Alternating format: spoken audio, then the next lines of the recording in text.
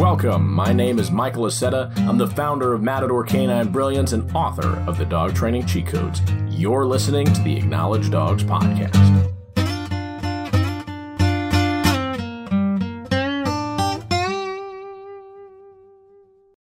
What I want to talk to you about today is playing tug with your dog. It's not that difficult of a concept. Okay, I pull this way, my dog pulls back.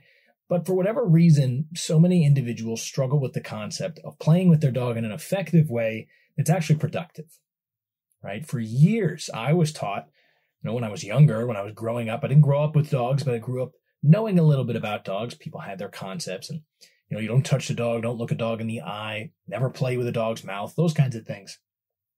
And one of the things I always heard was never play tug with a dog.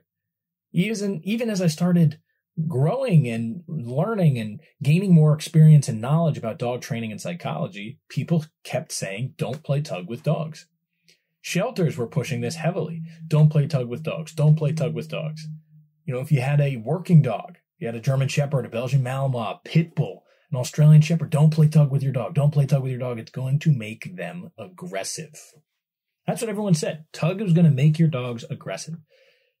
Make your dogs aggressive. Aggression is a behavior just like anything else. So playing tug with your dog isn't going to make them aggressive. If anything, if they're already aggressive, playing tug might bring it out, but it's not actually going to. So what does tug do? Tug is an insanely useful tool at building our dog's motivation and rewarding them at such a high level of excitement. That's what tug can do, when done effectively, of course, right? So if I'm going to work with my dog, let's say, and I'm going to teach them obedience, I could use food, right? They sit, I could give them a treat. Or I could say sit, they do it, and now I pull up a tug toy. They jump up, they grab a hold of it. Now I can control how much excitement and playing that my dog gets, right? If they did an exceptional job of sitting, I can do an exceptional job of playing tug. If they did a mediocre version of sitting, I can reward it lackadaisically, and then I can have them stop, and I can have them sit. Not only can I reward with more motivation, right? I can boost up their confidence and wanting to chase after something, and I can make them more excited, which means I can reward faster responses, right? The third pillar of dog training, we talk about speed and motivation, so this is huge. Not only can I do that, but I can actually teach them how to have a level head, how to think clearly when they're excited. If my dog is all over the place, the zoomies, right? The zoomies at 6 o'clock, dog starts chasing itself, its own shadow. It's jumping off the couch. It's going into the kitchen, into the bathroom. It's knocking the water bowl over. Those zoomies are because your dog is overstimulated. No matter how much you yell, no matter how much you try to get their attention, they just can't focus. What if I told you playing tug could fix that?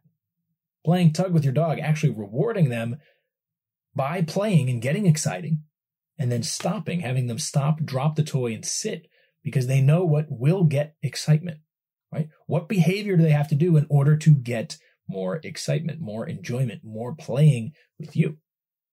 That's what tug can do if you do it right. Now, if you do tug wrong, you can develop problem behaviors.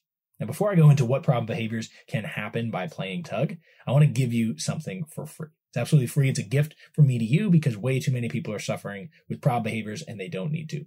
Click the link in the description. It's a free PDF guide on resolving complicated bad habits without having to punish your dog. It's a very short, simple read, but it is packed with useful information, so please take advantage of it. Click the link in the description and use it to the fullest extent. But what problem behaviors can result when you do tug incorrectly? Number one, resource guarding. Right? Your dog can take the tug and go hide it because you're constantly stealing it from them. Especially if you're intentionally trying to steal it from them. They could break down the trust between you guys, and now you have resource guarding. Resource guarding is all about trust. I can take things away from my dog because they trust me. I'm not going to do anything bad, and I might give them something better or the thing back. Right? If I came up to you and stole your wallet, you're going to be resource guarding of your wallet. You're going to become defensive. You're going to fight me. Maybe even punch me in the mouth. But if I say, hey, can I take your wallet? I do a magic trick and I give everything back to you. I didn't steal any money.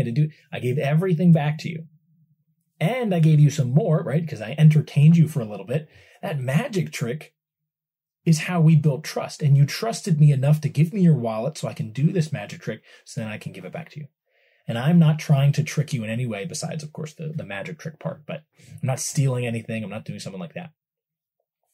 So your dog can develop resource guarding issues simply because you're stealing things from them all the time. On top of that, if it's not resource guarding, they can learn to keep things away from you.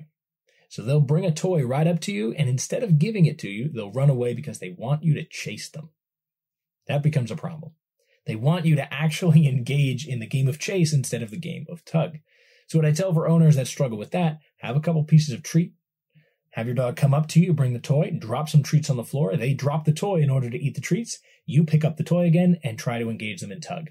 You can let them have it, but then bring out the treats again, or bring out a second toy. Get them re-engaging with you. If you play tug and you stop, you let go of the tug, they should be shoving the tug back into you so you can play again. If they're not doing that, then you're not being very playful in an over-exuberant kind of way. And some people just aren't that way. So you have to find an alternative for you. That's where treats come in. That's where some other techniques come in. The third thing I want to talk about when it comes to tug, and this is probably where people think, oh, your dog's going to become aggressive. If you don't work on mouth-eye coordination, is what I'm going to call it, right? Your dog jumps up and they're aiming for the toy, but they get your hand, right? They're aiming for right there, but they get your hand. Mouth-eye coordination, if your dog doesn't have that because they're moving too fast or they never practice or they're a goofy puppy, you're going to get bit in the hand. Teach your dog where to aim, and odds are they're going to stop biting you in the hand, right? If you never teach them, if you never deal with it, you never try to fix it, you never try to give them the right opportunity for success, if you never go forth and put forth the effort, they aren't going to know what to do, and they're going to keep biting your hand. So take a break, right? I have this big toy. I don't have it here in my office, but it was a Y toy. Oh, I remember why I don't have it.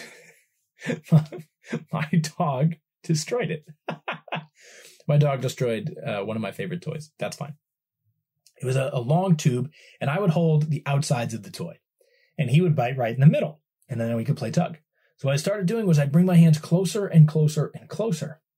As I got closer, the space between my hands got smaller, which means he has to aim for the space between my hands and get really good at it. Did he nip me a couple times? Yeah. Was I expecting that? Absolutely. But when he did get a hold of the toy in the correct position, I can reward him by playing tug. If he completely missed and got my hand, I was prepared to stop, hold the toy still, and reset. I'm not going to get mad at him. I'm not going to yell at him. I'm not going to substitute with something else. I'm just going to tell him that didn't work. And then what he needs to do is try better next time. When he does try better, I'm going to reward that heavily. So those three things are the things that could happen, right? You shouldn't do with your dog. You shouldn't try to steal it because you're going to ruin your trust with your dog. You should expect to get nipped. You should expect that to happen. And third, you should have some kind of system in place so you can keep your dog with you and engaged with you as opposed to fighting you for the tug toy and then running away with it. But when you're playing tug correctly, those three things don't matter. One, you're not fighting the dog ever for the toy, so they shouldn't resource guard it. Number two, they should want to engage with you. So even if they did resource guard it in a weird kind of way, they would bring the toy to you, which is fantastic. So if they're running to you with the toy so that you can play, they can't resource guard it at the same time. And number three, you're expecting them to get better and better at aiming, which means they're not going to bite your hands as much. If they're not biting your hands as much, they're going to learn not to put their teeth on you, which can stop puppy biting, which can stop, older dogs that have a tendency to nip because they're excited or they're playing and they just didn't learn as a puppy. This can stop them from doing those things. So tug is a wonderful, wonderful tool when you use it correctly. You should be rewarding your dog for the excitement that they bring to training, to the motivation towards the tug toy. And you can even reward, going off a little tangent here, you can reward their motivation towards the tug toy by playing more tug or by giving them treats. You can build up how much tug they want to do by playing more tug when they show more motivation. I know that sounds kind of backwards, right? If I were to go to a push-pull door, let's just say a jammed door. Push-pull door kind of gets into some other things. But a jammed door, you got a jammed door. I'm going to push it. Nothing happens. I'm going to push a little bit harder and nothing happens. If I shove through the door with 110%, eventually I'm going to open up the door. And it required 110% of my effort. Same thing goes for your dog. If they give 50% and they don't get the toy, but they're still motivated, they're still going to try again. Then they give 60% and they still miss the toy just by the skin of their teeth. They miss the toy. And they jump up to 100. And you reward that, right? They actually get the tug toy. Then they are being rewarded for the motivation and effort required to get that toy. That is how you build a dog that loves playing and training and exercising and all of this stuff put together. And to do that, you need a little bit of practice. You have to kind of work on your skills before trying to do it with your dog. But once you do work with your dog and you get that level, the connection between the two of you, the engagement will be absolutely insane. I'll tell you a quick story. One of my favorite clients, we talk about every 3 weeks now, because she's been doing so well, she doesn't need to meet every week. So we talk about every couple of weeks. And she plays tug with her German Shepherd. Her German Shepherd loves playing tug with her, loves playing fetch and all of those types of games, loves it to the moon and back. So this dog is 100% focused on her when they go to the field to work. She knows exactly what the expectations are. She knows exactly what she needs to do and how to get her reward. But when they go to do something else, let's say a hike, they still have to use treats. And they've been trying to transition over to toys, but there's just a lot going on. Once they get into that toy realm, this dog and this owner are going to be unstoppable. Absolutely unstoppable. But that's not how it always was. The dog couldn't focus, couldn't pay attention, couldn't engage. But because they got to play so much together, they built such a strong relationship and the motivation was improved every single time they played. That's what you should be looking for. That's what you should be aiming toward every single training session with your dog. Thank you guys for listening. If you have comments or questions, please leave them below in the comment section, or you can ask me on any social media platform. We're on TikTok, Facebook, Instagram. We're going to try to be on Twitter a little bit more. Twitter has been evading me. So if you're interested in us talking on Twitter more, please, let me know. Let me know if you're on Twitter. If you're not on Twitter, then I won't go on Twitter. But I think some of you are on Twitter and you're missing out on all the good stuff that we post.